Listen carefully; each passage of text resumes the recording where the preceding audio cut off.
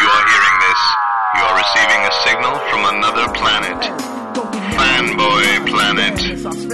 Watch anime chicks with inflatable breasts. You might be a Trekkie. Sit back and watch as the uber geek goes and kicks it up a notch. Turn to the letter F in your dictionary and add this word to your vocabulary. Take a look, cause I'm the real McCoy. Damn it, Jim, I'm not a doctor. I'm just the definition of a fanboy, baby. I'm a nerd overdrive. I will always survive. Fanboy, baby. Feel so alive watching Babylon 5. We're going to be a fanboy, baby. Making best friends with a robot. Listen up, fanboys. It's a Fanboy Planet podcast, and here's your host, Derek McCaw. Thank you. This is Derek McCaw, editor-in-chief of FanboyPlanet.com, and we are podcasting on Wednesday, January 21st, 2015, and we do, of course, mention this is after 7 p.m., so anything that happens on the 22nd or even after 9:30 p.m. on January 21st, we are not responsible for the news here. This is all everything that's happened up till then. Of course, a fabulous announcer who is able to make sounds only a dog can hear, our man in Los Angeles. I'm Nate Costa. And across from me, literal host, because we are here at the Brett Cave, and our podcast producer, Rick Brett Snyder. Wait, let me start over. No, okay. That was a political commentary. Okay, what? So... No, you missed that. Thank you, Mario. Ted. Oh, it's Ted. Oh, that's right. Anyway. I can't remember who said what stupid thing. Who's Mario? Mario Rubio. Marco Rubio. Marcio. You were playing Nintendo through while politics were happening. Good heavens. We've got some comics news. We've got some movie news. We've got some TV news. And we do have a special guest tonight a little later. We're going to talk to Jay Hartlove, who has a musical of fantasy stage production, and how else to describe it, sequel that he wants to talk about tonight. But that you, audience, can be a part of. That's true, because he's still kickstarting it. We are going to talk comics first, and I'd say the biggest news of the day, of the week, was... Maybe the year so far. Well, yeah, it's early. The confirmation of stuff that we've been hypothesizing about for quite some time, was that Marvel officially... I love that the headlines go this way. Marvel announces Secret Wars. We have known for months that Secret Wars was coming. Yes. We have known for at least 2 that there was this thing called Battle World coming. But because they had a press conference to explain it to the New York Times... Mr. Brevoort had not told us yet. And so that Uproxx could pick it up, that The Verge could pick it up, and that CNN could run something and say, "Oh my God, they're killing Spider-Man. They're making toys." Yeah, which is literally what's true. happening. Yes, is that they did have a press conference yesterday to talk about Secret Wars, and the Marvel Universe, as we know it, is ending. What was the mood at Earth 2 Comics last night, Nate?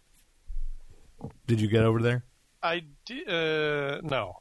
Okay. I went. When did I go? I went on Monday.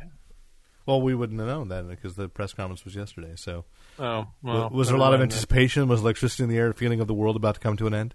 Not at all. Nah. No anticipation whatsoever. No, exactly not. I did hear from Chris Culler, who is a manager at Earth 2 Comics in Northridge, who was kind of had the reaction of, "Well, that's it. The stories I've known and loved."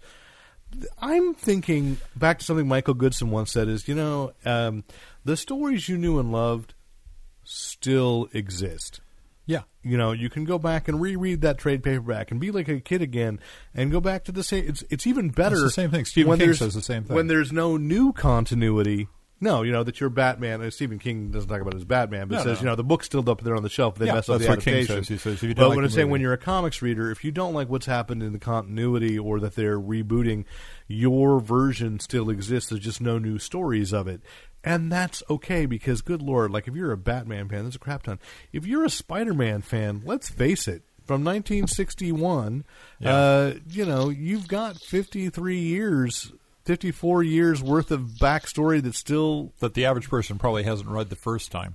Well, and it's actually almost better because then your favorite story can't be ruined by, for example, the Clone Saga. Which unfortunately it was, but yet. Or from, I mean, if you're a big Incredible Hulk fan, you can just ignore the entire run that Bruce Jones had. And you do. How you feeling about the Red Hulk? You could also ignore that. Okay.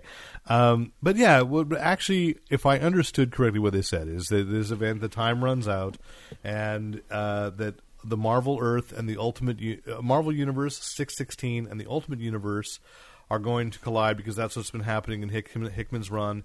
Out of the survivors will be this battle world. Multiple universes have collided. Right. Okay. So that there will be this one world that has reality, as pieces of all these different multiple universes, and they're going to have a big fight. And then when it's all over, the Ultimate Universe, or the Ultimate Marvel Earth, let's say that, and the Earth 616 will coexist essentially as one world. So Miles Morales, as we've also known was coming, is going to be on the regular Marvel Earth. Yeah. And because that's all there will be. So the thing is, it's not a reboot in the way that DC has done 4 or 5 times. No, it's actually not a reboot at all. It's a continuing story. And this is explaining. How dare you make this complex? No, it's not. It's no more complex than. But I'm saying all the headlines are like, that's it. It's all coming to an end, and it's a reboot. And it's like, no, it's not. Yeah. What I am like, I've likened it to a couple of people that understand what I'm talking about. This is my first chance to really sit down with people that do. Yeah. And it's not an insult. It's just like, you know, when you're out, say, in an office, you don't want to say, by the way, have you heard what's happening with Earth 616? Why is Derek putting tape in his glasses? It's a thing I do. That this is what Crisis on Infinite Earths was going to do, and then didn't. Then they stopped short of it. They stopped short. And this is taking, and now, 30 years later, they can do this. Marvel can say, okay, this is what's going to happen. Is that everything will go up to this point. The Earth will be, there may be some reality warping thing that must happen as these universes collide, right? Reality, space and time are broken. We know that. And they're going to come together, and everything moves forward. Those stories are not negated. That continuity has not been negated. It is now that literally moving forward, there is a new reality. Now, we don't know yet. Granted, some people might say, like, we won't know. Do people from the Ultimate Universe, will they remember that they were? Because that's where Crisis kind of lost its nerve back in 1985, was that characters did not remember an old continuity. And it's always been a sticking point to me, with the exception of the Superman of Earth 2, and for a little bit in Crisis on Infinite Earths number 12, there were characters that remembered the whole thing besides the Psycho Pirate, and then when it finished, all their memories had faded. But don't you think it's going to be a better story and a better basis for news stories if they don't remember? They're not trying to deal with the fact, well, I got migrated to this area. Well, I was force bust into this New York. I will hearken back to a couple of podcasts ago where I picked up Bleeding Cool's concept, is that I think Franklin Richards, who has reality-altering powers, as does Wanda Maximoff, that perhaps the combination of the two or whatever, that there are going to be things where you have now placed aside. There's a Fantastic Four that was active in the 60s. And the Marvel, the cinematic universe is going to pull this up, I think, if rumors are true, leaks about the Ant-Man plot are true, that they're having their cake and eat it too with Hank Pym. Hank Pym will have been active in the 60s as a youngish Michael. So they're rewritten into that new timeline, new storyline. So you won't have Fantastic Four and the X-Men coexisting with the Avengers. Right. You will have a new. And this is where I was getting into it on my. I'm not intentionally getting into it because, again, if you're a friend of mine on Facebook, it's because if I know you, I consider you a friend. Or at least friendly. So and a person that I am very friendly with. That you would sit down and have a drink with, and often do with this guy I was discussing today about saying, like, I think. And apparently other sites as well have the same idea, is that I think one of these things, even though Dan Buckley, who is the publisher of Marvel, not publisher. I can't remember what his title is, but he's higher up. You don't hear from Dan Buckley too often, but he was interviewed yesterday. Said we're not consciously trying to move the Marvel universe and the movie universe and the comics universe in sync, but it's like, well, yeah, you have. There have been reflections. It's not that they're trying to be the same continuity, but one of the things I think, and we talked about last week, that is a way around the Spider-Man problem with Sony is if Miles. He's Marvel Entertainment president and publisher of print, animation, and digital. Okay, so he is publisher. He is still publisher. You know, he had a shake-up a little while ago, and I couldn't remember if he maintained that publisher title. But, you know, that Miles Morales might be a way around. We can be a character so they could with have spider a Miles powers. Morales. He can be in the Spider-Man Avengers. in the Avengers, right? Now, which is funny. But the argument is you probably can't call him Spider-Man, and which is fine. Call him something else. Spider-Boy.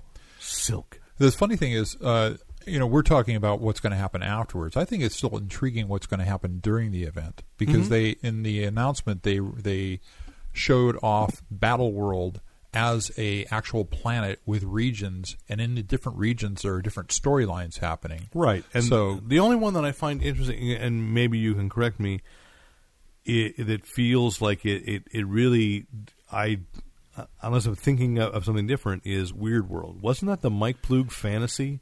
It is. It was. Did they bring it into regular Marvel continuity somehow? I don't know. I clicked on that one, and it's to be announced what it is. Some of the, I don't think they ever brought it into the Marvel. If you look on the Fanboy Planet website, there's an article, kind of one fan's take from Sharnold, old indie comics creator. Not old, he's still much younger than the rest of us. Yeah. An indie comics creator that we befriended a long time ago, who's been on the podcast a few times and lives in L.A. So he wrote a thing up, and I included a link to the interactive map. So they've got a battle world where it will bring up like what the reality are. Several of those realities, those regions, are not announced yet. Most of them are not announced. So that's what I'm just saying. That's what Rick is referring to specifically. You go over that area, and then there's things TBA, but like one that is very specific, Age of Apocalypse. Yes. And as we were discussing before the podcast started tonight, you and I, that was a reality in which three characters escaped. Yes. From the elimination of that. So Blink, who was was movie fans do know from not the Age of Apocalypse, from Days of Future Past. And X-Man, who I don't know if he's still alive in the regular universe, Nathan Summers. Yeah, I can't remember what happened. Sorry, Nate Gray. He was Nate Gray. And then the Dark Beast. There was an alternate version of Hank McCoy. Dark Beast didn't come over immediately. He came over later. Well, because he had actually switched times. He'd been operating behind the scenes for like 10 years. Yeah, but they retconned. Right. But yeah, but they'd said that he was there helping Mr. Sinister for a long time. And it's interesting because, in particular, that planetary area. Well, all the areas, if you click on them, you get a little background for it if it's written in. But you also, there's a link to the storylines from Marvel Ultimate, which is their archive subscriber system, where if you Marvel Unlimited, which is where if you pay their yearly subscription. I'm so glad they've decided to call it Marvel Unlimited instead of the Digital Comics Unlimited it was originally. But the DCU, but it's different than the ones that you buy or you get the coupons from. Yes, I got that. You have a subscriber. You can read anything you want from their archives for just that one subscription plate. They have in reading order the entire Age of Apocalypse storyline. And the funny thing was, the first one I picked up was not the first one I picked up to read this afternoon. Was actually a collection of Uncanny X-Men stories that start with Captain Britain. Now, we know Captain Britain is one of the more interdimensional storylines, working often has contact with Roma. What's her name? Roma. And in that issue, it's the wave of realities crashing together that was occurring that caused the Age of Apocalypse, and it's very much looking like what we can kind of expect this is going to look like when the planets move together and people get combined or moved apart. So you know what I want to say at this point, and just to alert all of fandom, nobody tell Alan Moore this is happening, because really all of this multiple universes thing comes out of Captain Britain. when Alan Moore wrote it. Yeah. So he even numbered the Earth. So I don't think he's particularly angry at Marvel, but we don't need him to be any more angry than he normally boils at. So, but those are great. That's a great storyline to read through. I'd forgotten how good it was because Alan Davis art, of course, which is just liquid beauty. I have fond memories of it. I think I don't know why I like alternate universe stuff. I've always liked What If. When they did that, I've always enjoyed DC's Elseworlds, and I'm one of those people. Well, like right now, I'm eating up Multiversity, and always been sort of like one of those people that kept straight Earth 1, Earth 2, Earth S, Earth 3, Earth X, which is this, and Marvel, I don't know the numbers of all of them, but one of my favorite Marvel series was Exiles, the ones that were the team that was going reality to reality. That was with Blink. They seem to put really good writers on that kind of stuff. Like, obviously, Multiversity is Grant Morrison. Yeah. And, I don't know Judd who Winnick, wrote Judd Winnick older... did Exiles. Age of Apocalypse was a whole house thing. Bendis did House of M, which actually was pretty interesting. I mean, he laid it out. Others had to write some of those crossover books. But, they've always been fun, and it used to be just the way it was, because you look at some of their great trade paperbacks from DC. If you do Crisis on Multiple Earths, which is all the JLA, JSA crossovers, which then got even cooler when they started bringing in things like the Seven Soldiers of Victory, and then there was I can't remember what the name of their time. Like they had Jonah Hex and Viking Prince and Enemy Ace. They created a team of that and Legion of Superheroes at one point and Earth S. So they brought in all the Shazam and the Atomic Knights and I think there was one with the Atomic Knights as well. So anyway, I'm a fan of it. Anything where Marvel has also said is they're going to this is earth shattering if it's true. That they're going to narrow down for the duration of Secret Wars how many books they're putting out. That's incredible. So I don't know if I believe them because we've certainly been promised enough crossovers that said no, we won't have a whole bunch of tie-in issues and then suddenly a whole bunch of tie-in issues come out. Yeah. But we also know every single mini-series that they have also which is no surprise that this has been in the works for a long time. It was revealed as well. They've already begun licensing deals with toys, with video games, with books, everything. They are ready. They are absolutely moving forward. Now, what this has to do with my biggest fear of narrowing down is they're saying they're narrowing it all down right as they're reviving Howard the Duck. So I'm hoping. Oh, there's definitely one of the areas in Battle World that is.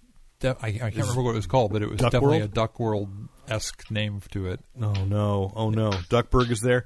It's Donald Duck fighting to the death against the Marvel zombies. I really should try and figure out where that is. Yeah. But so there was also an Arachnia. I think that's Spider Island. Isn't that when there was that crossover in Spider-Man where all of Manhattan was turned by the sorcerer, everybody was given spider powers.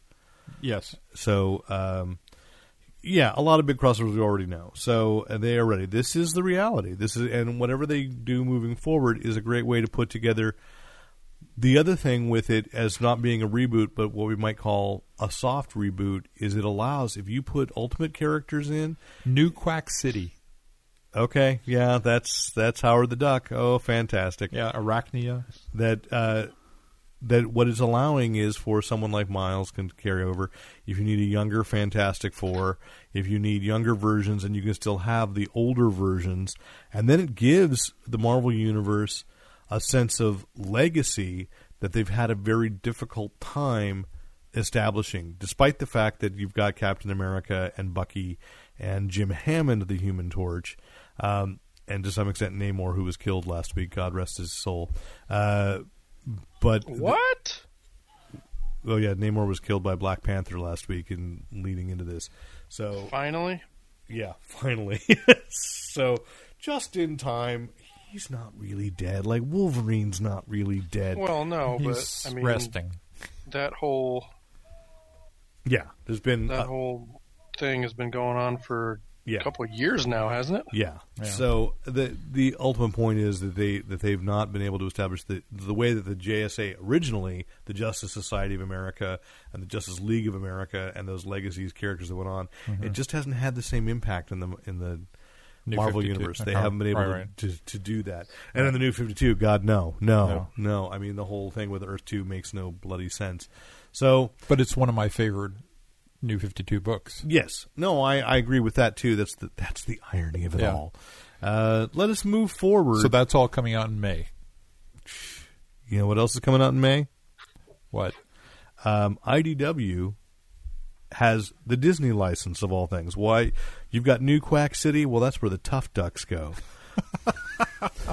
But you want the Junior Woodchucks? You want Huey, Dewey, and Louie? You got to go from New York City to San Diego, where IDW exists. And for some reason, Disney has given the license to all their cartoon characters, not to Marvel, which is doing Disney Kingdom books and about to do Big Thunder Mountain. Instead, IDW has Uncle Scrooge and Donald Duck and Mickey Mouse. And, if there is Walt is smiling down at us from heaven, Super Goof. I'm just waiting for Super Goof to return. But I find it very odd, and there's been no major explanation. Like we talked, there was this, that the Canadian publishers got Frozen and all the animated full-length feature adaptations. I'm sorry, Joe. The Canadians have Frozen. Yeah, they do. And they got Frozen, but Joe Comics is a publisher that's got that coming out. Yeah. Why are they own the biggest comic book company in the world? Yes. And they're giving the wealth out. Now, and other people were saying, well, maybe this means that IDW is going to get bought by Disney. And again, consequence? Who knows? IDW just bought Top Shelf. So that means that Disney could slowly be cornering the market on collectible, on all kinds of stuff, high end, low end, critically acclaimed books. And then Alan Moore will get angry, and he will rise from the depths. The old one will waken from his slumber, and Morolothu will come forward. Anyway, so it is odd. I'm just kind of curious about that, because IDW's had a couple of good things this week. I want to talk about, that they are releasing the one licensed movie title that is like I've actually anticipated. We've had Big Trouble in Little China. Now we've got a pretty decent Escape from New York from Boom Studios. What is left for me that should have been a comic a long time ago was Galaxy Quest, and IDW is going to be continuing the adventures of Galaxy Quest. Did you see it today? No, it was either sold out or Diamond did not deliver it to Elusive Comics. I was going to buy it, but you did not. Therefore, I guess it's for the best. But how disappointing to hear. I said I'm not going to get sucked into this just because I love the movie, and I picked it up and I spent about 3-4 minutes going through it, and I put it back on the shelf. And I realized that what makes that movie so charming and wonderful is the acting and the scripting and the fact that it's genuinely funny with really good actors, and they couldn't draw any of them to look like the original actors, and the script was the text was not funny. Okay. So I mean, it's not funny. It tried. It's just not funny. Thanks, Billy Crystal. It tried to be. It tried to be, but it wasn't the same thing. And so I can understand. I feel that way whenever somebody talks about how it needs a sequel. And I say, and it was actually, now this explains, it was playing at Elusive when I was over Elusive Comics. They were playing it on the TV. They were playing it on the TV, and I was kind of thinking, yeah, I love this movie, but I don't know that I would enjoy seeing that cast reunite now and be in it. I don't know that I need to. I think one of the things that makes a perfect story as I think that's one of the things that makes it so charming now. Yeah. Is that it is a movie that is one and done, and yet so clearly could have been a franchise. Certainly did well enough to be a franchise, and it certainly got the cult following. Because you know how they'd write that story. They at the end of the movie, they got their new series. Well, they'd write the story that the series was like one season and out, and they all fell back into dejected attitudes, and then something comes up, and they find a new purpose in life, and it's just a replay. Yeah. Although I think there is perhaps some story to be told of if they went in like Cocoon and became adventures. I mean, Cocoon was kind of ruined by having a sequel too. Yes. But the idea that they would go out and have adventures that we didn't get to see. Like, ultimately, the Star Trek movie universe, if it had ended at Wrath of Khan, which, of course, it wasn't going to, but when it's straight on till morning and we're going to go out there, you know, and it's like... You trust that those stories are going to be great. Yeah, and they're... Yeah. And then you got Star Trek 5. IDW is also doing something. I still have not seen a copy of the Kill Shakespeare board game, which is supposed to exist, but I wanted to say for Nate that also in May, IDW is releasing... the Chew board game, Cases of the FDA. Wow. Nice.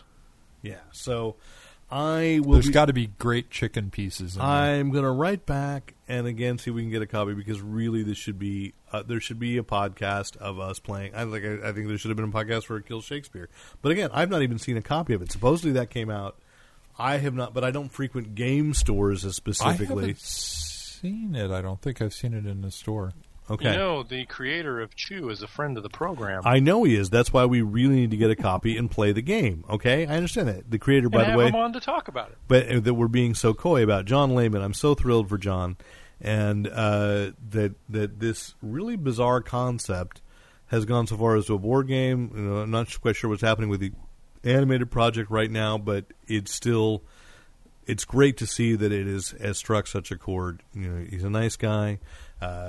He's a very talented writer and loves comics, and so I love to see. I love the idea that games, not video games, but board games, are rising out of comics, because it reminds me about being 7 years old at the TG&Y again. We should at least, or let me make myself really old. I'm sorry, 7 years old, walking into the Ben Franklin 5 and Dime.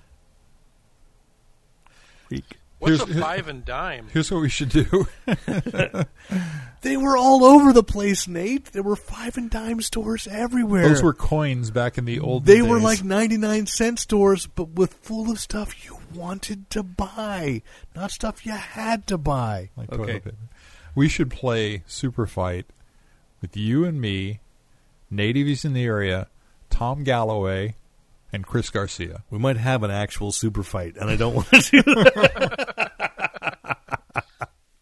For Chris Garcia's wedding, I'm in charge, so let's just have a game of super fight. Okay. So that's right, by the way.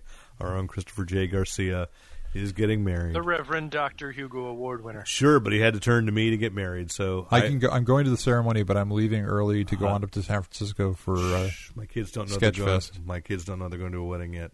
But yes, is that good or bad? Are they going to be? I don't know. We'll see. Bored out of their minds it's going to be at a wedding? I'm not going to say where it is, but it's actually going to be at some place that I think they'll find interesting. Yeah. And I don't have my lines yet, but I will be performing the ceremony. So it's sweet. Yes, in a clown suit. That was the thread on Facebook today or this week. So anyway, because he wanted to go for an operatic wedding, so he wanted me to do Il Pagliacci. Nice. Anyway, I would have to thumb back up, because there was another one that came out before we go to what's in the bag. Is that a new subline from, again, the publishing company that to me has not made a mistake in the last couple of years, Archie Comics. Which, by the way, we didn't really get to cover because it was during is that they're actually rebooting Archie. Mark Waid is writing a more modern take, and the art looked good. I'm going to trust them. They've tried this a couple of times before, but it was different leadership, and I think it'll be very interesting at the very least. I think they'll still revert to there'll still be Archie's pals and gals, but there should be an ongoing attempt to make Archie in place. And we also didn't mention that Archie's got the only crossover that could top his Archie meets the Punisher. Archie will be fighting Predator. Okay. Archie versus Predator. Yes. But the books I wanted to talk about tonight were that Dark Circle Comics, which is what they've taken to be a more serious version of their Red Circle, also sometimes known as the MLJ Heroes, which DC had the license to a couple of times probably most successfully under the Impact line of comics. They're characters that have always been treated kind of humorously, and indeed, speaking of Mark Waid and Dean Haspel have been reviving the Fox quite well, and that will continue. That has continued ongoing in more of a lighthearted vein, but they're really, and you can again see on Fanboy Planet that we got some of the preview art for the Black Hood, who really was the first MLJ character that I actually encountered as a kid. I wrote the Archie Superhero Digest, which I'm pretty sure I know where it is, and I want to dig it up because it was Gray Morrow art. I don't remember. I think Denny O'Neil wrote stories pre-DC, so it was before he'd gone into Batman. So he was like doing kind of warm-up stuff. It's beautiful stuff, which in a weird sense here does not actually have to do with what Dark Circle is doing, but they've got Dwayne Zworinski, who is a crime novelist and has written some pretty gritty crime comics as well, writing the Black Hood, and Michael Gatiss, who was fantastic, did the Brian Michael Bendis early run on Daredevil way back when, fantastic, and with Brian Michael Bendis did for Icon Scarlet for Marvel. So he's a very gritty artist whose work is very well suited to what I think they're going to treat, how they're going to treat the Black Hood. Impact Comics had tried to make him supernatural. This, I think, is going to be more noir. just a straight noir, kind of a driven crime. Yeah, the art's full of flavor. I mean, it's really, really interesting. So very much looking forward to the Black Hood. And now we come to that portion of the evening that we call where we say we have one more piece of comics news. Nate, I know you were busy, but we try to subvert these kinds of moments, and you just subvert me. Go ahead. Milestone Media is back. Damn it! I forgot to. That's what I wanted to write down. Friend of the program, Michael Davis. I want a table because I want to try and get Michael on. Yes, and I'm going to message him or something on Facebook and see if he'll come on. Okay. I was going to do that tonight, but you do it then. All right. Okay. I don't know. Why don't I more jokes on his page? Why don't I loop you through? Yeah, I'm always more just respectful to him. You're the one going, yeah, but you're egging him on. I'm going like, dude, I just really appreciate the perspective. Certainly, when I look at of accomplishments of 2014, it was a very passive accomplishment. But meeting Michael Davis is something that I am really love happened this year because I just think the guy's perspective is amazing. So glad that we became friends on Facebook, which is really not friends. I understand that, but I definitely love getting that guy's perspective, and I would love to have him on. He's one of the founders of Milestone Media, and that is getting revived, and that was announced today. His name was not mentioned in what I read, so I was about to say I've only seen one article that he's even mentioned his name, and that was as an original founding member, but everything is saying it's mentioning Reggie Hudlin, Dennis Cohen, and Derek Dingle as reforming Milestone 2.0. Yeah. And so what does this mean for our readers and for people who are listening to this? Well, we already knew there was going to be a renaissance because Reginald Hudlin was bringing back Static, and that's probably the character most people know. But just last week, we talked about how much we like the Blood Syndicate. This was a leading question. Oh, I really hate when you lead. You dance backwards so no, well. I'm sorry. I'm sorry. Really, is that I was just going to say, and that's what Debbie said. So sorry, I just but that Static is being brought into Warner Brothers digital content site. Which I still have not done. I've never looked at anything on it. I know they've been doing that for a long time, but I don't know how much impact that really has on digital people. Books? No. They have a website where they do short programming. Okay. And which includes, we forgot to talk about last week, but they announced that they're doing an animated Vixen that will be set in the same universe as the TV show Flash and Arrow. Interesting. So it'll share but continuity, but it'll be animated. So and that'll be online only. So, but Children's Hospital started there, the Adult Swim show, which I absolutely love. So it had started on their online, and I've just never been there. So we're going to check that out. That's a note. But so we will table Milestone a little bit until we really know more and can talk about it, and hopefully get Michael on to talk about it. This is not a promise, listeners. Just really hope we can, because it'll be a a wild conversation. I have no doubt. So, and I mean that with great respect. I really love the guy. So looking forward to if we can get him on. That'd be fantastic. Let's play the game, Nate. It's not really a game. Let's play the feature. Sing the song. What's in the bag? What's in the bag?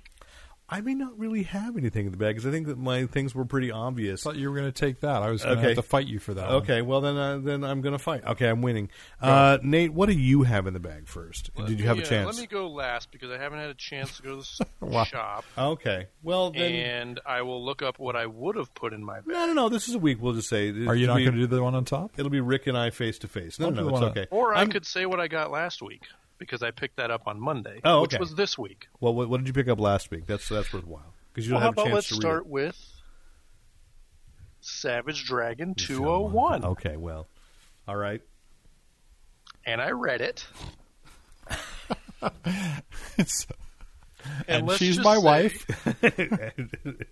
That the little bit of shenanigans that occurred in 200 that we spoke to Eric Larson about. Shenanigans. Mm-hmm. There's a bit of a continuation in terms of talking about those shenanigans. Fallout from shenanigans? And possible more shenanigans in the future. Well, look, when you've gotten into shenanigans once, you hope to do it again. Yes. It's sort of like potato chips. Or pastrami right now as Rick's trying to lose that 5 pounds. Pastrami. All right. Rick, go ahead. Okay, I'll take it. We got Damn it, no, because I don't really have any alternates. Okay, you want to take that one? Yeah. I only have 2 this week. Oh, okay. All right, then go ahead. I am so happy with this cover. It's Batman and Robin. Let me say that again. Batman and Robin, number 38. And we have Robin in a very Superman pose. Because you read Batman Omega, right? But at the same time, looking smug the only way way Damian can. Everyone should be terrified that Damian is essentially superpowered. Oh, definitely. It's going to be. Who is the artist on that cover? Because that so captures everything about him. I don't know if that's Patrick Gleason. I imagine it's Gleason. It just looks like it's his art. With Mick Gray doing the inking. Fabulous. No, Gleason, Gray, and Calise. Yes. Yeah. Same team on the cover. Yeah. That's got to be, I know it's only January of 2015, but that is one of the most evocative covers the whole year could deliver because it says everything about why I want to read this book. And to finish it off, he's ripping his shirt open with these bullets bouncing off of him. No, it's fantastic. In great detail, all the bullets having taken impact off his chest. So, listeners, the story could suck, but the cover is amazing. This is everything a cover should do. Yes. And it doesn't happen, sadly, often enough. Because I'll go to my choice, and this is just a bit of confusion, though I'm totally going to enjoy reading it. Fantastic Four, number 642, James Robinson, and this is The End Is Forever, number 1. This is where Secret Wars is truly going to begin. The ending of the Fantastic Four is where everything's about to change. I believe so. Yeah, so I figure I haven't gotten caught up with this, but I'm going to read this one tonight anyway.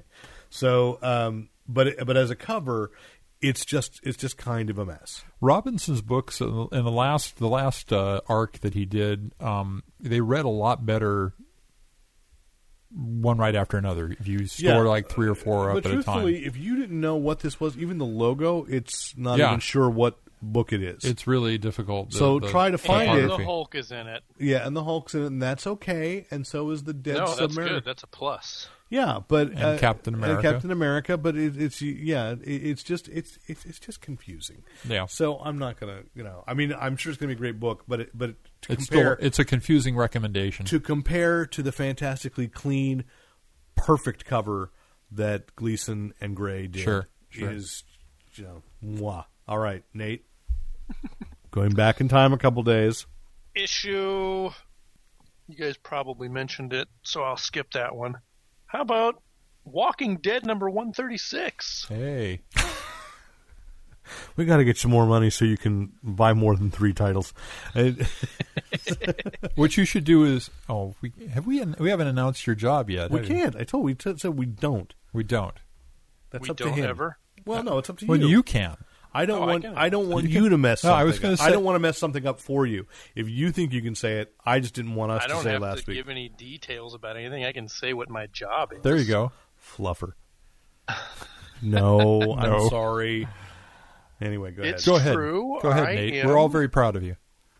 a production assistant on Key and Peele. Is this a regular gig? Is this full time? Or is It's it full time until the end of the month, at which time I will hopefully be extended again. It was originally one day. It was 2 Fridays ago. But our Nate Costa is so valuable. I am a mover and a shaker, and they said, hey, can you come in again for the rest of next week? And I said, absolutely. And on Tuesday, Key and Peele were shooting, and I was sitting in a trailer with one of the producers, and I said, so what do I need to do to continue coming in after this week? And she said, well, keep doing what you're doing. Well, that's a And good. so That's a good on sign. Thursday, she said, can you come until the end of the month, and we'll see what happens after that. So I am hoping. Fantastic. That, Fantastic. One of my favorite shows on television. And See, here's my. And you couldn't meet two nicer guys than Mr. Key and Mr. Peele. Here's my plan for you. You should get them both into a comic book store, and bond over the Savage Dragon and Walking Dead, and then you can say, I can introduce you to Mr. Rick, Kirkman. we need to put you give you a volume because it's this whole here's my plan for you. No, yeah, and once you guys bind, Nate, if Rick starts calling you Alicia, run. Once you guys have Thinks fully, he's the puppet master. once you guys have fully bonded over comic books, you will have a job for life with them. I guarantee it. Assuming they keep doing a sketch show. Yes. I will go upstairs. Because they're and busy people. They are fantastically in demand. Okay, so let us go. Oh, my next one. Yes. So we didn't say anything when this book went through a big change about 5 issues back, but it's been one of my favorites for a long time, and that is Dark Horse Presents, which has been an anthology book. It became slimmer and more affordable. It has become slimmer, but still thicker and better put together than any other book you're going to buy for $4.99. $4.99. It used to be $7.99. It used to be about $8 for something that was maybe 1.5 times or 2 times as thick as that and square bound. So this is much more affordable. It's not a very heavyweight feel, but it's probably the best anthology book out there right now. And if you like reading, I mean, it's look alone. I mean, Matt Kent, who is one of those writers everybody's talking about, and I feel like, I really got to read some of his stuff because everybody tells me he's great. Yeah. Scott Collins in art, Alex DeCampi, Jerry Ordway, Jimmy Palmiotti, and Justin Gray, we love, Andy Kuhn, Simon Roy. Hey, my buddy Keith Champagne, Leonard Kirk, Ed Brisson, Brian Lovell, Jeff Darrow, which probably gave you a he's little done bit the of back cover, I think. Yeah, I mean, I love seeing anthologies exist. I don't pick them up often enough. Yeah, but short works, 48 pages for $4.99 is really a good deal, especially when the quality of stock that they have. Bela Lugosi's Tales from the Grave would sell for that. That was good stuff. Yep, they don't come out often enough. Well, there's an announcement coming on that, so but I can't talk about it yet. Okay, it's not my announcement to make, just like Nate's job. There you go. Okay, Nate, you only had 2, so I was gonna. I have more. Okay, but this is my 2. We'll stick it on to 2 because I wanted to be done by 9 tonight. Then I also ran a little preview piece and picked up March from Congressman John Lewis, who was actually involved in the civil rights movement. He decided that the best way to tell the story of the civil rights movement, inspired by the comic book that I think was like in 58 or 59, that was early on in Martin Luther King's career, that there was a comic book called The Story of Martin Luther King Jr. that was given out to school children, and you remember that was a way to get into people's minds. So he's in the midst of a graphic novel trilogy called March, which is about the civil rights movement. And so book 2 came out today from Top Shelf Comics. And in the wake of the movie Selma just coming out, and realized it's been 50 years since the events there. That was on Monday on Martin Luther King Day was the 50th anniversary of the march in Selma. and that it was just Martin Luther King Jr. Day, that I felt very compelled to pick this book up, and it's it's just to remind people that occasionally and often, and probably not as often as, or more often than people think, comics isn't just escapist. This is reality, and it's history, and it can cover all the genres that any other form of art can. And so when something of great acclaim, and that this guy is a sitting congressman, and is involved in comics. Is involved in comics. Yep. Like our president. Not just collecting, he's writing comics. So it's Top Shelf Productions? Top Shelf, which is Top Shelf Comics, COMIX is the website. But Top Shelf Productions, which is now owned by IDW. So... And it's got one of my favorite things in it too, which is this little end papers, reinforcing fold on the cover. Yeah, it's a paperback, but it's sturdier than most paperbacks. Yeah, I expect it nicely square bound. Hard. I do like this book. That will look good on the shelf. It will, but I largely bought it because my son is very, very interested by the civil rights movement. Impressive. Perfect way to give him a little more history about it in a way that, in a form that he really enjoys. So that's that. We are going to take a moment here, and we had a special guest. We're going to talk to Jay Hartlove. So at this moment, let's dial him in. We are talking with Jay Hartlove, who is, of course, has been on the podcast a couple of times as a novelist, and is now running a Kickstarter for his latest creative project, which is a musical sequel to Snow White called The Mirror's Revenge. This is a play, or a screenplay first, is that right? It was originally a screenplay, but that was 8 years ago. It is definitely a musical play now for the stage. It worked for Shrek. It's okay. So there's no problem with that. So you wrote the screenplay, you were now reworking for the stage, and you were trying to get backing to do a concept album for this? Actually, it's the soundtrack album. The songs are written, we're recording them, and we want to do a clean studio actual album of the songs. And in order to do that, we need to actually hire the musicians and the actual session that would be required to do an actual cleaned up album. And we have been scrounging for the money, and as people know, if you're doing something just because you love it and there's no money in it, then you never get around to the part that actually costs anything. So we're doing a Kickstarter. Yes, okay. So I do know that. Is that a tier? That is. The Fanboy Planet Kickstarter will be starting next month. I don't know what your stretch goals are, but or what mine would be. But no, I do understand, and that is good of you to pay professionals to get this done. Clearly you have a passion for it, and there I would say there are people that are intrigued. The timing is certainly right of the concept. This is right, sort of, how do you describe it online, as the Wicked of Snow White? Yes. This is telling the story that you don't see in the original folktale, but is highly implied in the original folktale. In a lot of times in fairy tales, characters' original motivations are not explained very well. Well, in this case, in Snow White, it's particularly so. We have all sorts of things going on that really make no sense within the limited context of the story. So you wonder, well, why are they really behaving like this? What's really going on here?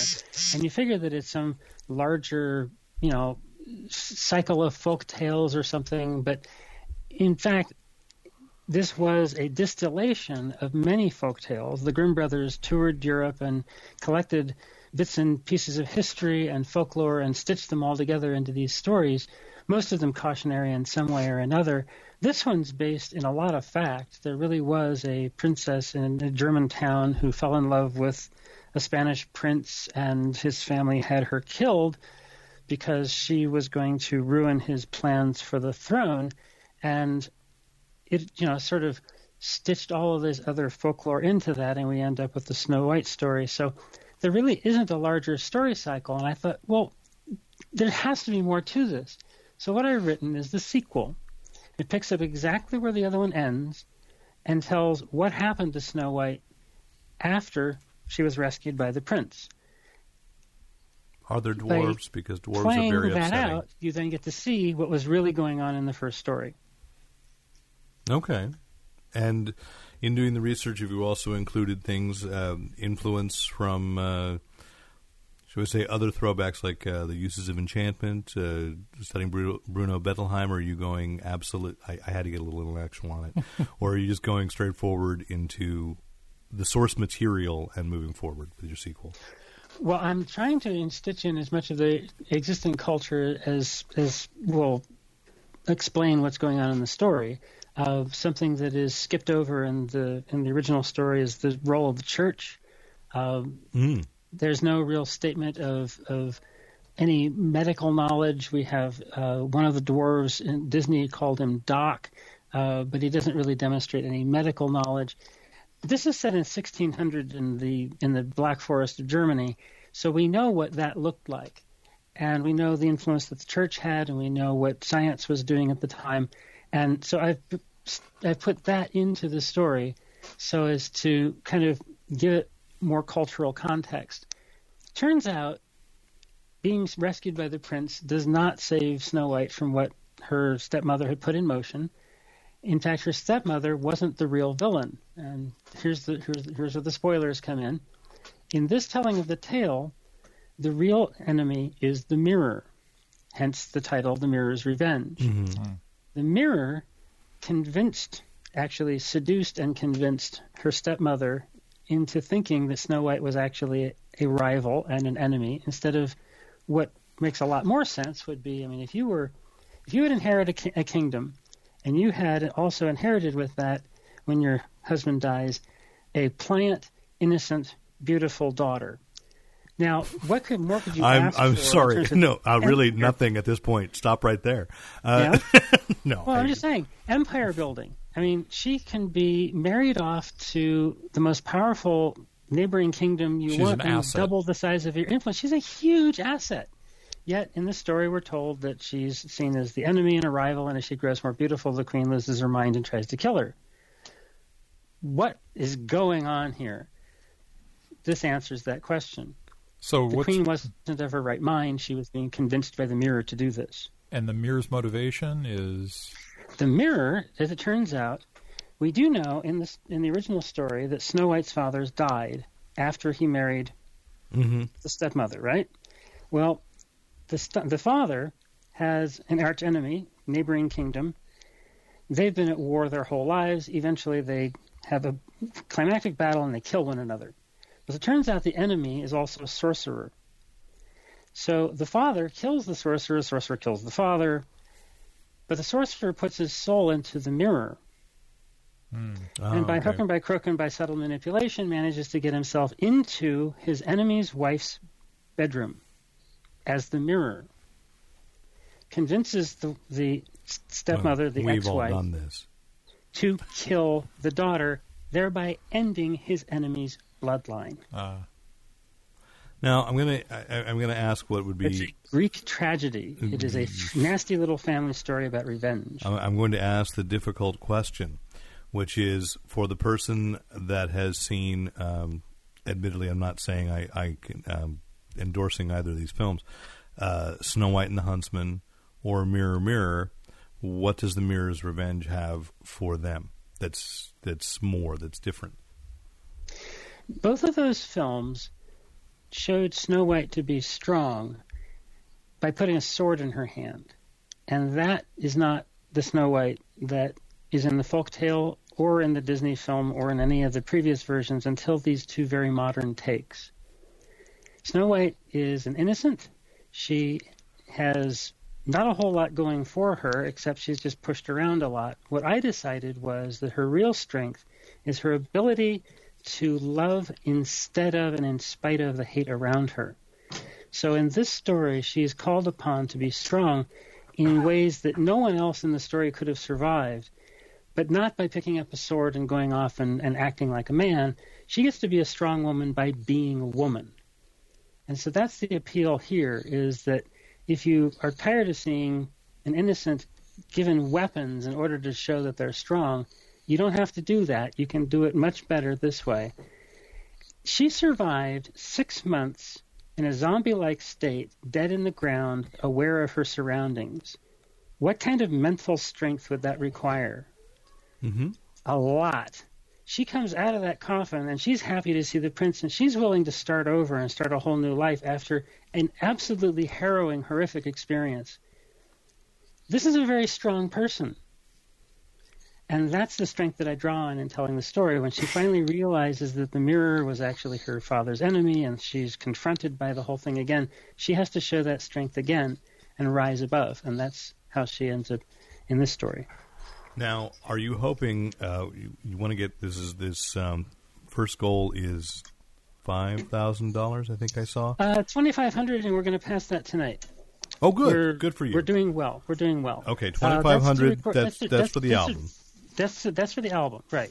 Okay. The stretch goal is 5,000, and that's so that we can start workshopping the play on stage. That's the figure. That's the figure I saw, and that's the question I was going to ask. Is you're moving towards a full-on production, or at least a workshop production. And for those interested, you are in the Bay Area, but it's a bit of a drive. So, what area would that workshop production be taking place in? In the Vallejo area. I've got an impresario who's willing to work with me this summer to put it together, and he works out of 3 different community theaters up in the Vallejo area. By community theater, I don't mean to put anybody off. They're beautiful, full-scale theaters. Oh, no, there's not. Please, there's some fantastic work coming out of community theater, and the difference is you're in an area where, well, it's not known for theater. So what option is there? You're not going to open a professional equity house. But you may have actors of professional equity quality, certainly. Oh, yeah, we're bringing in actors. Well, I've already had a table read by equity actors from over in San Francisco. When we first realized that it should be on stage instead of a screenplay, I connected with a wonderful group.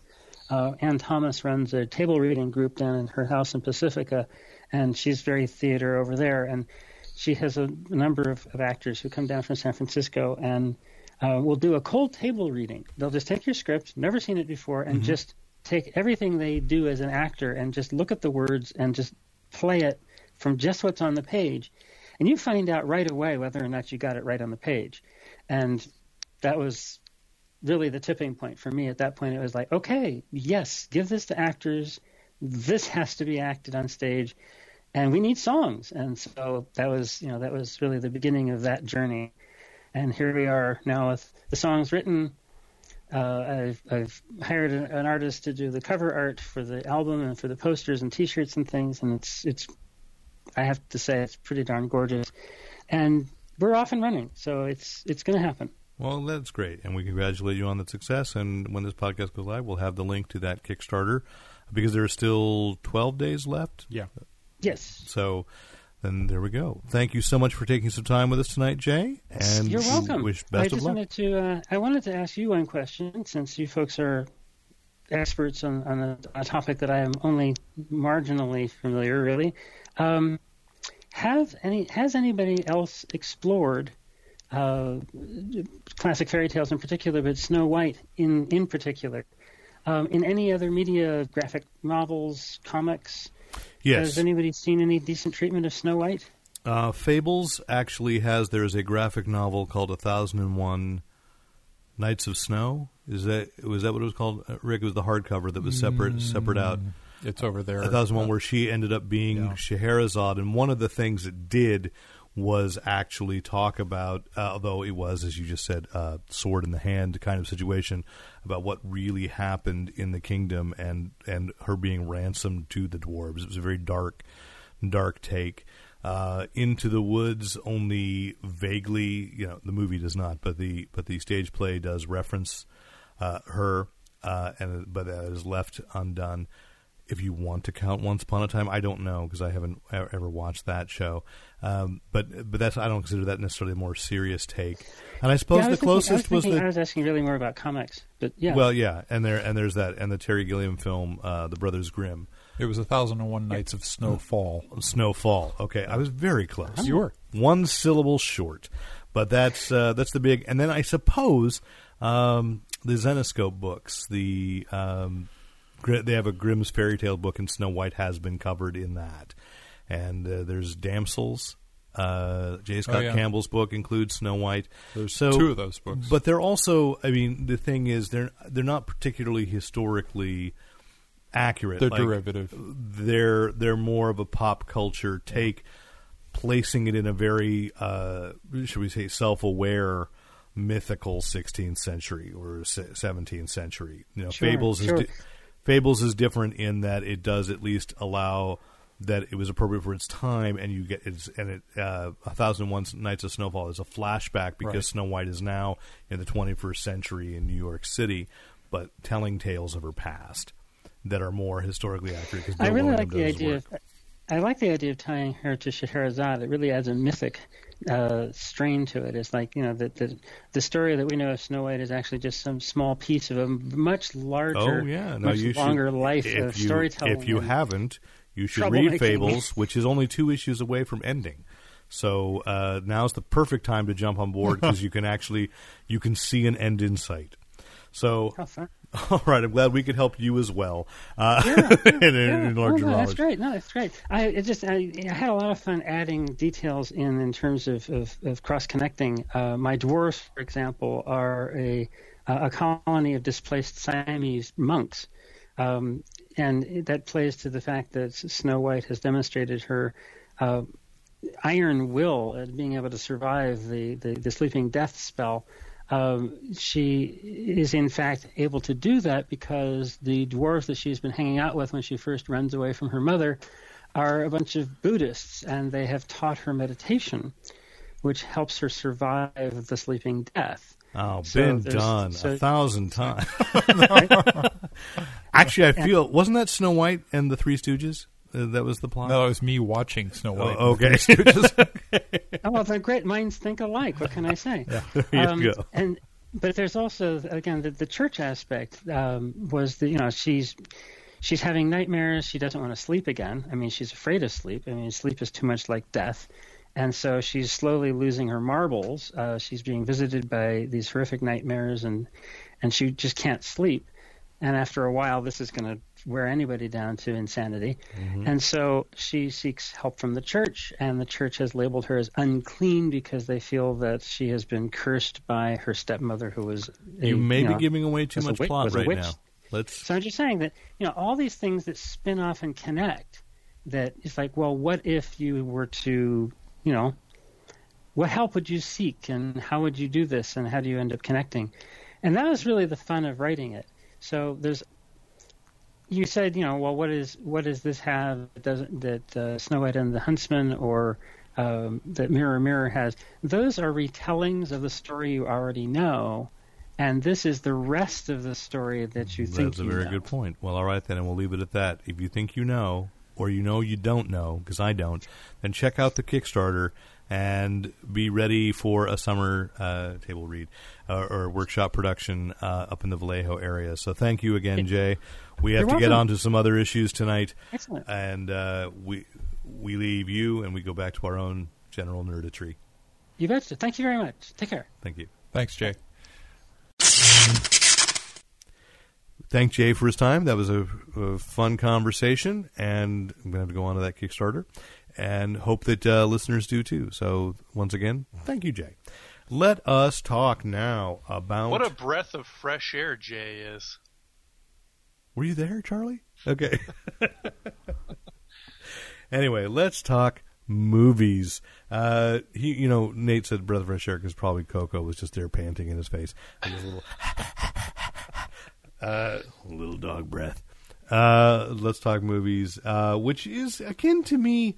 Some of the news this week has been sort of like what is passing in the press is more like outrage, or not even outrage, but shocking. But it's not shocking. No. It's stuff that you really knew. Like, Sir Patrick Stewart gave an interview in which he said, I'm not an apocalypse. And it's like, well, actually, if you paid attention to what was going on in Days of Future Past, it was very clear it was a farewell to Patrick Stewart and Ian McKellen, especially if you, unfortunately, look, let's be honest. Sir Ian McKellen's had a fantastic career. He's getting a little too old for action movies. Any interview you've read with him about playing Gandalf was like, why did he almost not go back for The Hobbit? He was like, well, I have a limited amount of time left, and do I want to spend it being a wizard in Middle-earth, you know? It's like, well, yes, I understand what you're saying. Does he want to be Magneto for the rest of his life? So we knew that it was going to, I mean, it's passed over. And Patrick Stewart actually is at an interesting point in his life. When we saw Hunting Elephants, where he plays an older gentleman than he actually is, and he does it so well that he should get those roles in now, so he gets solidly into that casting. I think he's done as Lear, or McKellen's done as Lear. Yeah. Actually, though, I think even in Hunting Elephants, he is that old. He's in his 70s. He was playing. I think he was playing a little bit older than. He's in his 70s, and he's got a movie on demand right now called Match. It's kind of a thriller based on a stage play, and he's. But again, you know, he's a fit man. He's a very fit man, absolutely, and we're seeing that. It's just that you've got James McAvoy. Clearly, people like him as a younger Professor X. Yeah, and will he shave his head? And that's the interesting question. And then Michael Fassbender, or a bald cap, sure, and or he can just wear a wig after he's shaved his head. And Michael Fassbender is a fine young Magneto. Oh, you know, excellent. so. Let them go, and it was understood that Age of Apocalypse, or they're just calling it X-Men Apocalypse, is going to be. They've confirmed it's set in the 80s. Again, I was seeing mainstream press going, "What?" And I'm like, okay, we already knew from 6 months ago. It's not. It's okay. Yeah, we expected that. It's a farewell on purpose. Because you knew you had actors that were. I mean, it's just like what Star Trek 6 was, you know, Undiscovered Country, saying farewell to the cast there. Yeah. Nate missed our conversation last week, in which it seemed that that Fox is very unhappy, surprisingly, with their Fantastic Four adaptation, and yet still they're going to show a teaser with Kingsman when it opens in a couple of weeks. Oh, I can't wait. Assuming they've got something. I understand they're going to make it ant size. I still think that was a brilliant move on Marvel's part. But no, what's going to happen is it's going to show up, and then it's going to stretch, and it's going to turn invisible. Nice. And then we're going to light it on fire. And then it's going to catch on fire. Yeah. And then the fire it'll crumble into put out little rocks. And that'll be it. And I go, Fantastic Four? So, might as well see it. With a question mark. You're going to see it anyway. So, anyway, we shall see there. And there was and Brian Shimada, listener, wrote into the Facebook and said wrote into the Facebook page and said that he saw there was a little interview with Mark Miller, who's then said, like, oh no, it's going to be fine. It's like an endorsement from Mark Miller. But when you actually read the article, which I'm not blaming Brian for, I mean, the headline made it sound like it was an endorsement from Mark Miller, and it's like, oh, the guy that Fox has on retainer to oversee the Marvel Universe that they own the corner of is shilling for one of the first movies under his watch. First of all, what is he going to say? It sucks. No, he's not. He's going to. I don't really like it. It's adequate. It's absolutely adequate. It's a bit embarrassing. It's just, and to my Scottish friends, I'm sorry. I'm very, very sorry. I was just not prepared. I only had creme brulee. So, it's adequate. It's coffee, not like you really need to have scotch. I didn't know you're a method actor. Oh, I am. You've got to be totally drunk to be Scottish. Oh, God. No, you don't. Oh, my God. No, I've offended. Oh, I've turned into Lon Lopez. So, anyway, that he's gonna say it's great, but then you read it and it says, I haven't seen it at all. So you're like, I have confidence. It's like, okay, so you're talking on your ass because you're paid by the studio to talk. Well, that's not bad. It's the news that the news media turns that into an endorsement, and it's not. It's not. Which. Are you still recording? Yes, and now you've made it more difficult for me to edit. Great. Blame Jay. Okay.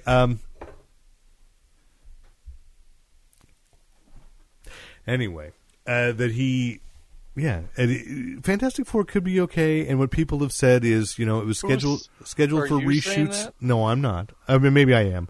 That the reshoots were scheduled anyway. That's the pushback from Fox, and we're like, okay, it's not unusual to do reshoots. No, not at all. But it's the backstory we're hearing as to why they're doing it. Looking at one piece of footage from it. It is, yeah. It's and that's the interesting thing. No one's seen anything except for that little maquette of the thing. That's it. And a photo of the cast afterwards going, I love you all. So it's just mysterious is what it is. Also, perhaps not as mysterious, George Lucas gave an interview about Strange Magic, his animated film this week, in which he said, mysteriously, he had ideas for Star Wars 7, 8, and 9. He had outlines. He didn't want to commit the next 10 years of his life directing it, which I do actually understand. Yeah. I absolutely do understand that. But that he sold those outlines to Disney and they utterly ignored him. So mystery? And you're complaining about that? No, I'm not. I'm just saying. George is complaining about they it. Ignored him if they haven't made 8 or 9 yet. Because they probably told him he's probably read the script. They've ignored him. But Strange Magic. He's actively involved in that film. I can say I had a friend who was working on it when Lucasfilm was still independent, and he was working up in Marin, and he was doing 3D modeling for it, and then they shut it down, and they kept a couple of modelers on staff, and then they moved it overseas, and that was the last I heard of it. Didn't even have a title then. So it is an animated film that it was from an idea by George Lucas, and he's been very active in this. It's he calls it his film for 12-year-old girls, which I respect that he's doing that. Yeah, sure. It's sort of allegedly, and I haven't seen footage of it at all. It's a riff on Midsummer Night's Dream, I assume, of the fairy portion, not the human stuff, and then retold it's like a jukebox musical, cover versions of songs from about 50 years worth of pop music. So kind of an interesting melding. It could be good. And my saying when it was shut down is like that has nothing to do with it. It was quality. Pixar tosses ideas and revamps and retools. That's one of the good things about animation. No one hears about, we called the animated cast back for reshoots to fix this. You actually can as you go. So it could be very good. It could be not. I have no idea. So, but of course everybody wants to talk to George Lucas about Star Wars, and what he admitted was he just saw the trailer for the first time and went, it's pretty good. So, we also want to mention, as 2 issues away from finishing, Fables, the Bill Willingham Vertigo book, is closing, but Jane Goldman, who wrote X-Men First Class, was announced this week as the screenwriter of the Fables film adaptation. So, happy that it's happening. James Cameron has pushed back Avatar a couple of years because the technology is still not quite there yet, or his scripting isn't quite there yet, or who knows what. But which has got to be a little irritating to Disney, which has just sunk a lot of money into building Pandora in Florida. I don't think any company that's funding a James Cameron effort should really complain at all. No, but James Cameron, a money-making machine. James Cameron's like a software company. It's when he announces a date. It's vaporware. It's vapor. It's going to be fine. So let us talk about, and we're going to rush a little bit through, but that's okay, television, because there's a lot of nerd stuff, shows we love and go, Gotham. Oh, shows I can't wait to catch up on. Gotham, Flash, and Arrow have all been renewed for their next season, so Gotham goes into season 2. It's like the 6th season for Arrow? No, it'll be the 4th season for Arrow. 4th season? And the 2nd season for Flash, and the 2nd season for Gotham, which Bruno Heller, of the executive producer of Gotham, said today they will be introducing the Red Hood. Yeah. Very specifically as the Red Hood, not like a coy anything. It will be. So, but who will be under that hood? Who knows? Which, I mean, to be fair, Scott should never find out. Scott Snyder kind of redid that concept anyway in Zero Year. So that's cool. I do want to call out, if you get this up by Friday, that Constantine, which blows hot and cold for me, is introducing Felix Faust on Friday night's episode. So I'm actually kind of looking forward to it. Now, is he a character in the Constantine books right now, or because he's New 52? It's but yeah, he has fought Justice League Dark, which Constantine's been part of. So I think it. But I still the show it harkens back to the older Constantine, not the one with two exceptions though. He's in essentially the Salem Tower of Dr. Fate. He has Dr. Fate's helmet, and we've met Jim Corrigan, and Zed saw him as the Spectre. So, yeah. So it is the supernatural universe. She looked in the future. She saw Jim Corrigan dead. She knew that was going to happen. So, that's their intention, is to bring all those characters in. So I'm fine with the Felix Faust appearance. As you noted, iZombie is coming out in March from CW. I'm a little reticent. Rob Thomas, the producer, creator of Veronica Mars, is the showrunner for this. But if you're a fan of the Vertigo series, and I sat down with the cast at Comic-Con, there is nothing about this series other than there are a couple of characters who are zombies that have anything in common with the Vertigo series. It's just they took the clever comic title and they put it on a show. And they all look cute and squeaky clean. Right. In fact, Rob Thomas refers to them as Zilfs. Zilfs? Yes. I don't know what that means. Zombies I love to... Oh. Yes. Follow. That was a perfect reaction. Oh. And Rick just turned into my Aunt Bunny, not for the first time. So, anyway. So it may be a very interesting show on its own, but if you're watching it because you think it's a comic book tie-in, it just doesn't feel like it at all. I'm just not getting that sense. And it's unfortunate. Could it be more along the lines of like Buffy? No, because they're not going to expand out to other monsters either. It's going to be strictly a zombie thing, because Rob Thomas says all the other stuff has been done. But I mean, Buffy was more of an ensemble cast, kind of funny. There's a couple, yeah. I mean, I think it's intended to be like Veronica Mars. It's like how do we deal with our supernatural nature while we're going to school? But if you've read, she works in a mortuary, so she can eat on brains. And if you read the Vertigo series, it's so that she's a grave digger, so that she can feed there. But but there's a were terrier is her friend. Her best friend is a ghost who hangs around the graveyard, and it's like there's a much more eclectic cast and as you expect with a book that Mike Allred is doing the art on. It's a quirky, fun book that, because it got canceled, it kind of rushed to its ending. But the thing is, it was designed by Chris Roberson, who's the writer, to adapt very easily into something, into another medium. And unfortunately, CW just isn't doing that. But that's enough of what isn't going to be. This is what it is. March 17th. Like I said, because Rob Thomas is writing it, I'm sure it's going to be a fun show. It's just not the Vertigo book. Yeah. So that DC announced, Warner announced they released the trailer for Batman vs. Robin, which is a continuation of Son of Batman and the Justice League War, Throne of Atlantis universe. But they're doing one Batman movie a year, putting it forward, doing the Court of Owls storyline. Is that right? Yeah. And I like this. I like the current take on it. They're staying with the same voice actors, same animators and stuff. I like the continuity they've put into this. They're attempting to make it a universe for the first time. Yeah. A really cohesive and universe. Not saying, we're going to do this one in this kind of different art. Well, let's go back to the super manga, or let's do a super deformed Batman. Right. Well, because those very few of those were tied in. The only ones that were connected were the Superman Batman ones. And, and this is from here after Flashpoint Agenda. This was or Flashpoint Paradox. This was. And it's working for me. I've loved every one of them. There hasn't been a real sour note. Some are better than others, but yeah, no, I've enjoyed them as well. Which Throne of Atlantis, did it come out, or is it about to come out? It's very soon, because this is still not out yet. Batman versus Robin will be coming out in April, I think. So it's about time for Throne of Atlantis if it has not yet come out. Fox is interested in Return of the X-Files, which I actually am not super excited about, because they're just going to revisit the same cast. And David Duchovny looks a little bit like he's escaped from Madame Tussauds right now. Perhaps. It's all that Californication. Yeah, I guess so.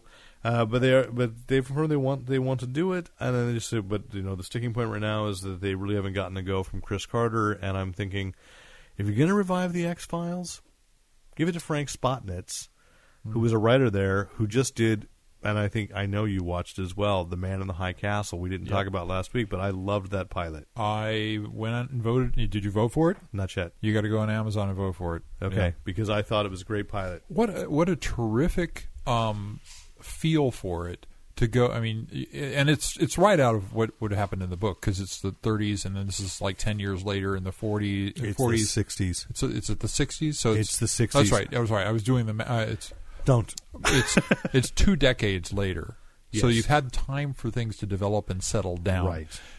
But the technology is all kind of nostalgic until you see something that's Nazi influenced, and that was just awesome. And it changes pieces of the plot, like little things like it's not a film in the book; it's actually a book that's out. Little things like that.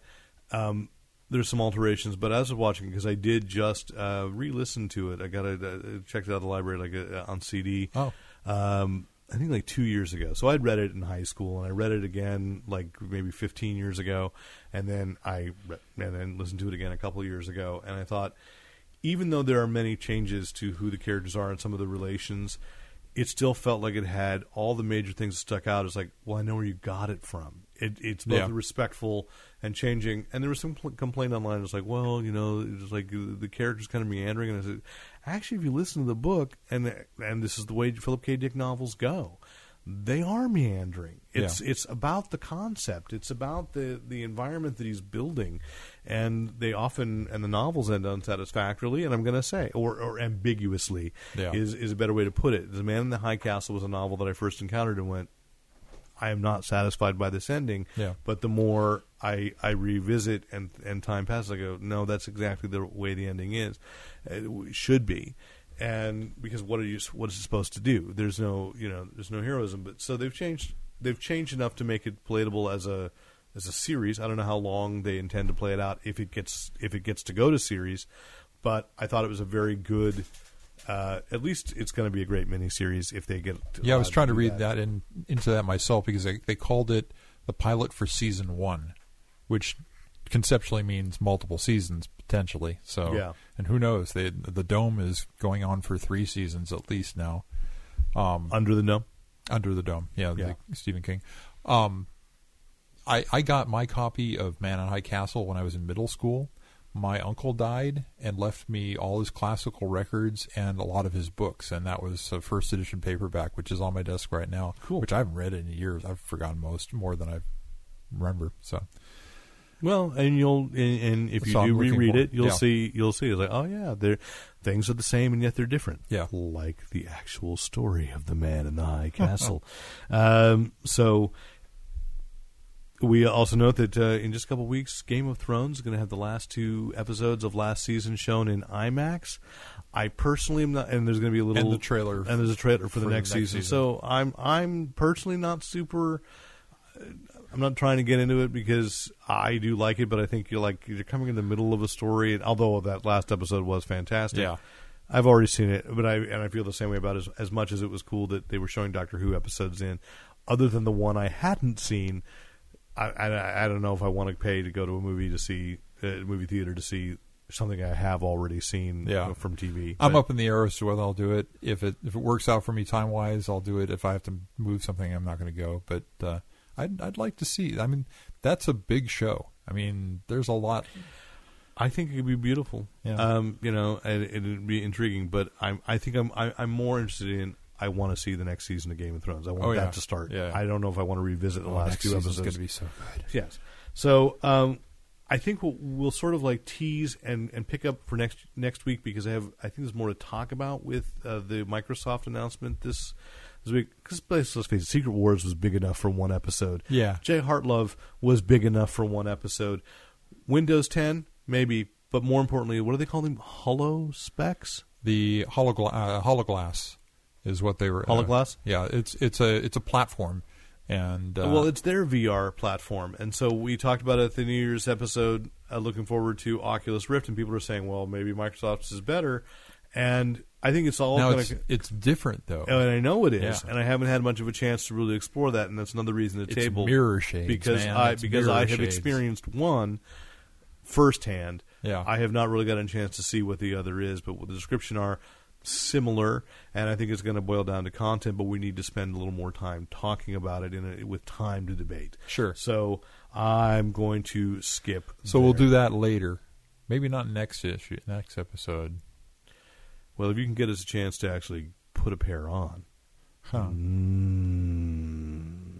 Okay. Did you hear the story about where? I don't know where that sound came from. How they kept it a secret for? They've been working. Mango habanero came out for. They've been working on it for years. They've been working with NASA on it, and they're saying, how did we keep it a secret? And they're saying our development center is directly underneath where we are right now. Where they were broadcasting from was the visitor center in Redmond.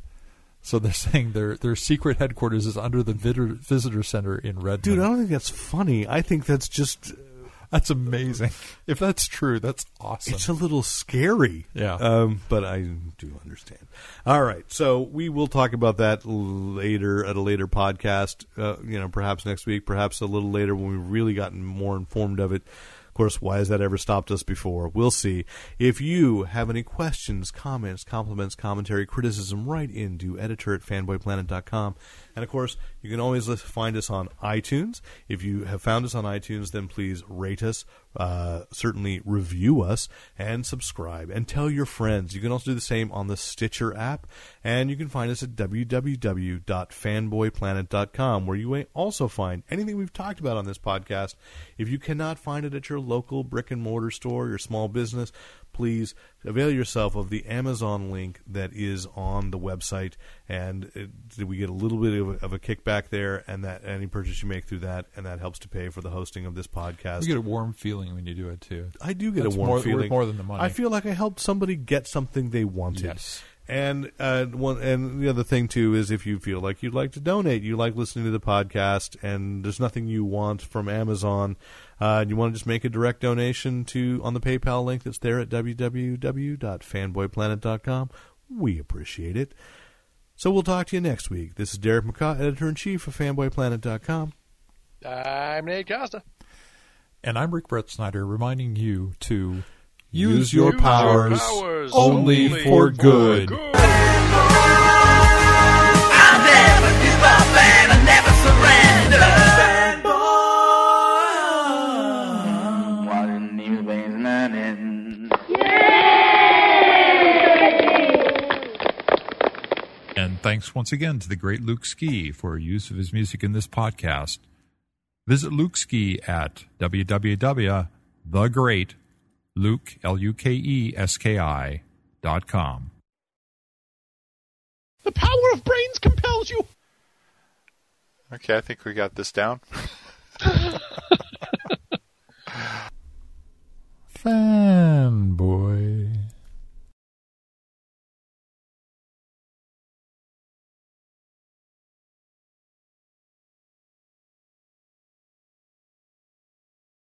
I just think it would add a little polish to the podcast. Mm-hmm. I understood what you read. Yeah. Okay. And I still think trying to keep it a little shorter is good. Oh, I think it's fun too. I mean, I'm talking 15 seconds maximum, probably more like 10. Okay, Nate? Yellow. Swallow. If I had a nickel. Oh, God. We killed him. Now I've killed him. I'm so sorry, Nate. Do you have something to drink Ready. to clear your mouth out? Yeah. Because we're both sipping. Here, listen.